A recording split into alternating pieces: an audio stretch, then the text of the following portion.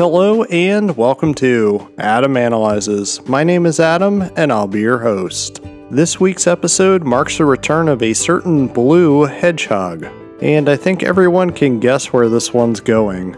So I think it's appropriate to announce the movie. Starring Ben Schwartz, Colleen O'Shaughnessy, Idris Elba, James Marsden, Tika Sumpter, and Jim Carrey. This is the 2022 Jeff Fowler directed Sonic the Hedgehog 2.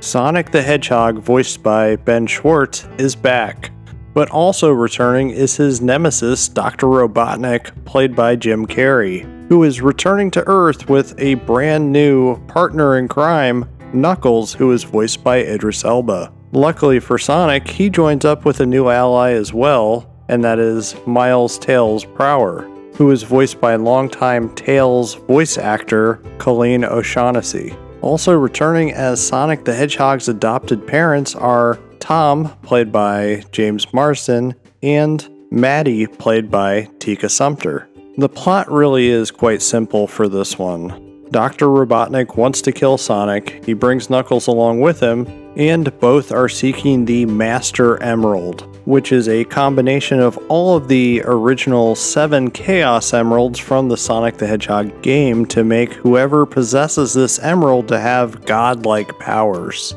Along the way, Sonic finds out the true meaning of family and what it means to have responsibility for your actions. So I really wish that I could say more about the plot, but the plot for this one really is very simple. We still have the fish out of water type of humor, but it seems like a lot of the humor is lessened compared to the first film. It's really not as jokey. It seems like they focus more on the action this time around, which really isn't a bad decision. I personally think that I enjoyed the first one a little bit more than Sonic the Hedgehog 2. But that really doesn't mean that I didn't enjoy this one. It was a fun family film. I usually adjust my expectations on this type of movie, also adding to the fact that it has video game origins. As most of us know, a lot of the video game films don't really work, mostly because they try to fit in a whole bunch of story elements that weren't present in the original source material. Some things, such as Sonic the Hedgehog, it has a story, sure, but the stories are very loose. There's a lot of things they could borrow from, a lot of the various reinterpretations throughout the years, or even the Archie Comics comic book series. There's also a couple animated shows that they can borrow from, so there really is a lot of source material. It really is kind of nice that they simplified things. They kept a lot of the story, and they do try to add character development, but it honestly feels like a film that is for the fans. The first Sonic the Hedgehog film definitely had that vibe about it, especially when they delayed the film many months specifically to fix the character design of Sonic. A lot of people hated the realistic look of Sonic the Hedgehog in the first trailer. Me, I thought it looked okay, it didn't bother me so bad, but the Sonic the Hedgehog diehards were upset, and understandably so. It was that initial course correction that really made it feel like this one was for the fans. They weren't trying to do anything that fans and Sega wouldn't approve of. I myself was always going to see the Sonic the Hedgehog films no matter what. For one, because of AMC A-List, because I was curious of how the film would actually turn out with a game series that started out not really having much of a story in general. It did, but it wasn't really present as you were playing the game. And the last reason of why I was going to see this film is because of Jim Carrey. I was curious to see his take on Dr. Robotnik. What's nice with Sonic the Hedgehog 2 is that we finally get a video game accurate looking Dr. Robotnik. Of course, this was teased at the end of Sonic 1.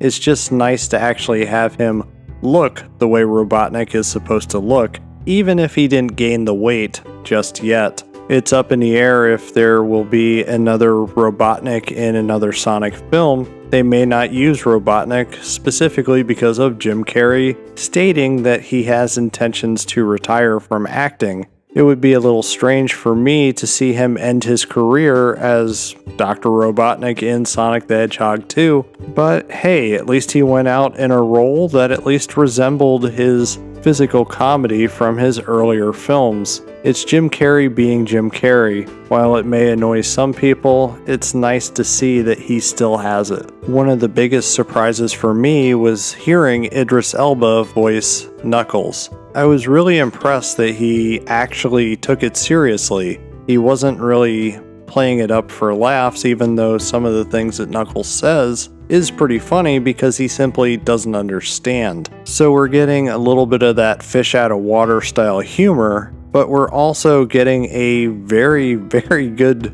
voice work performance from Elba. The other nice thing is character development. They are trying to make Sonic a little bit more mature. They have him painted up here as a rebellious teenager, and while a mature Sonic would be fine, you still need to have that juvenile humor because it's inherent to the character and how he's been depicted after all these years. Sonic was a part of the Attitude generation of character-based video games. I honestly really wouldn't want to see that changed. It did make me laugh a little bit that Sonic is given a "with great power comes great responsibility" style mentoring, with the scriptwriters not saying those exact words, but doing a nice reinterpretation of that style of speech. The surprising thing with Sonic the Hedgehog 1 and 2 is that there's a lot of world building going on. It's not exactly deep, but they are establishing a nice world here as far as the rings and how you can go to different places. Of course, a lot of that was in the first film, but with this one, I got the sense that they're really building a unique world here, and the worlds are inspired by the video games themselves, so there's a lot of nice little Easter eggs thrown throughout. We got a lot of that in the first film, and it's no different here in the second one. I'll leave it up to you, especially if you're a fan, to pick them out. The references are pretty obvious, and some of the more obscure ones might make you smile a little bit too. Sonic the Hedgehog 2 at the end of the day is a sequel, so it should be of no surprise that this goes for a bigger and better, load it with more action type of approach. In taking that kind of approach for a sequel, you often lose a little bit along the way. It's no exception with Sonic the Hedgehog 2. A lot of the jokes and character development are shortchanged, and it's all in the name of more action. There's nothing too over the top, so if you have a family, you have kids that want to go see it, if you saw the first one, you can definitely see the second one. It's nothing that is too overly violent. They don't even have guns in the movie, all they have is tasers. A lot of people are getting tased. As far as special effects, I think the characters, as well as the various worlds, they really do look better than ever here. Sonic, Tails, Knuckles, everybody still looks overly animated, but they should, because we're going for that animated look. We're not going for a realistic look. There's realistic touches to all of the characters. They never really lose their cartoony look, which is actually a great decision. I wouldn't have minded those more realistic looking CGI creations, but I can buy it better here for a film where I know that it's pure fantasy than some other CGI that I saw in films that looked overly poor. For the most part, everything looks exactly the way it should. Overall, this is definitely a fun family film that parents can take their kids to and not have to worry about anything being too offensive or too much for the kids. It's mostly a joy to sit through. My only real complaint with this one is that it was a little shortchanged, all in the name of action, but you know, it is a sequel, so everything has to be bigger and better than the first film. If you do go to see Sonic the Hedgehog 2, I do recommend sitting through the end credits. The stinger scene is definitely one that will surprise a lot of fans and gives an interesting promise of what Sonic the Hedgehog 3 might offer us. I'm going to close out tonight's episode. As a reminder, you can find me on Twitter and Instagram at Adam_analyzes. If you need to catch up on past episodes, you can do so at adamanalyzes.com. If you don't do the whole social media thing and would like to reach out to me, you can do so at adamanalyzespodcast@gmail.com. And if you're enjoying my podcast, why not tell a friend about it? Tell 2 friends for that matter, or if you have a free moment, I would greatly appreciate it if you would leave a 5-star rating at the podcast listening platform of your choice. It'll allow me to continue to create new content and reach new listeners. But with that being said, be kind and good night.